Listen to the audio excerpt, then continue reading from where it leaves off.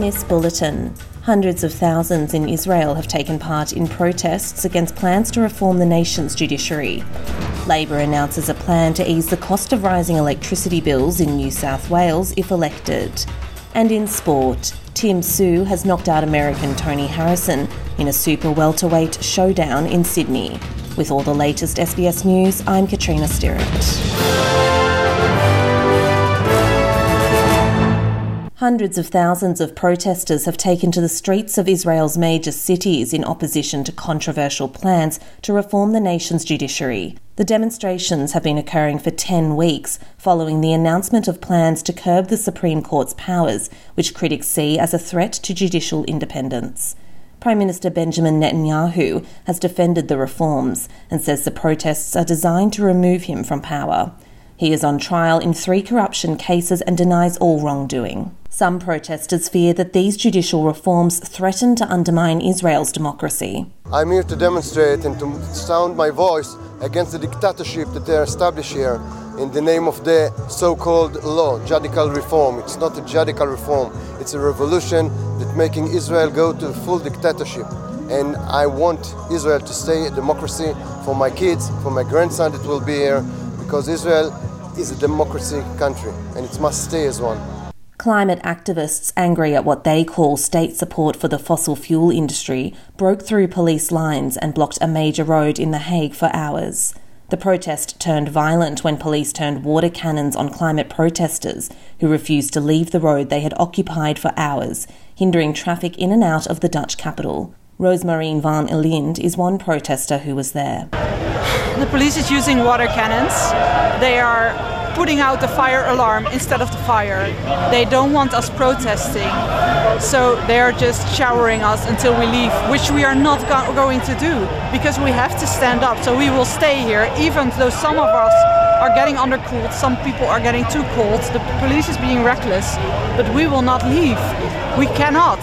We have to rise up. The highway was blocked in both directions, and police said demonstrators who refused to leave the road were detained. Extinction Rebellion activists vowed to continue with their protests, in which they demand an end to government tax breaks for companies linked to fossil fuels. A man is in a critical condition after being struck by lightning amid severe thunderstorms in Queensland. Paramedics were called to Brendale, north of Brisbane, after the victim was struck by storms rolling through the Moreton Bay region.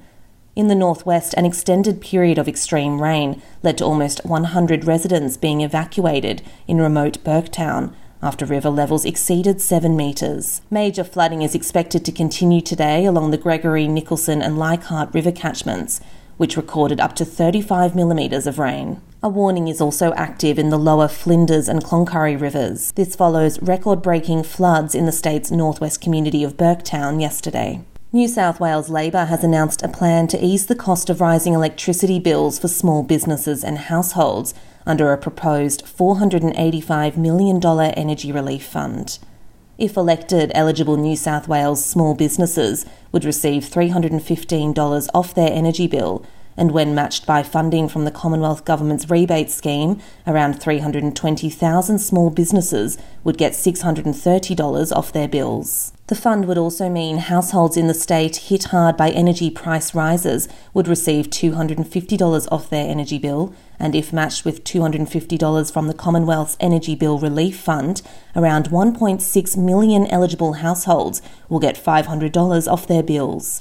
Labor leader Chris Minns says the state's coalition government has not fulfilled its promises. One of the biggest components of any household bill or business bill is the energy that they pay. The New South Wales government in the last 2 years promised that business energy bills would reduce by $400 and household bills would reduce by $130. The exact opposite thing has happened. And in sport, Tim Tszyu is a world champion after knocking out American Tony Harrison in their super welterweight showdown in Sydney. Tszyu dropped Harrison in the 9th round with a series of savage blows to the head and body to claim the interim WBO belt and emulate his father Kostya in winning a world boxing title.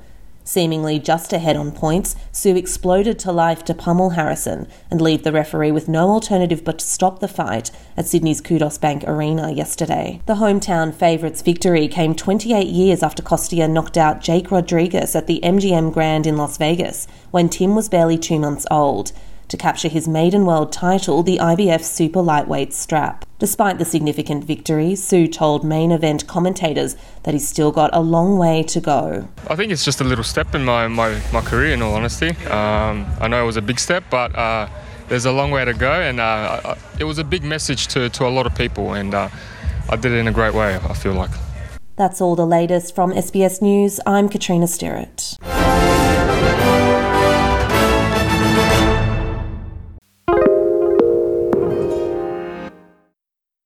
When everyone's on the same page, getting things done at work is easy.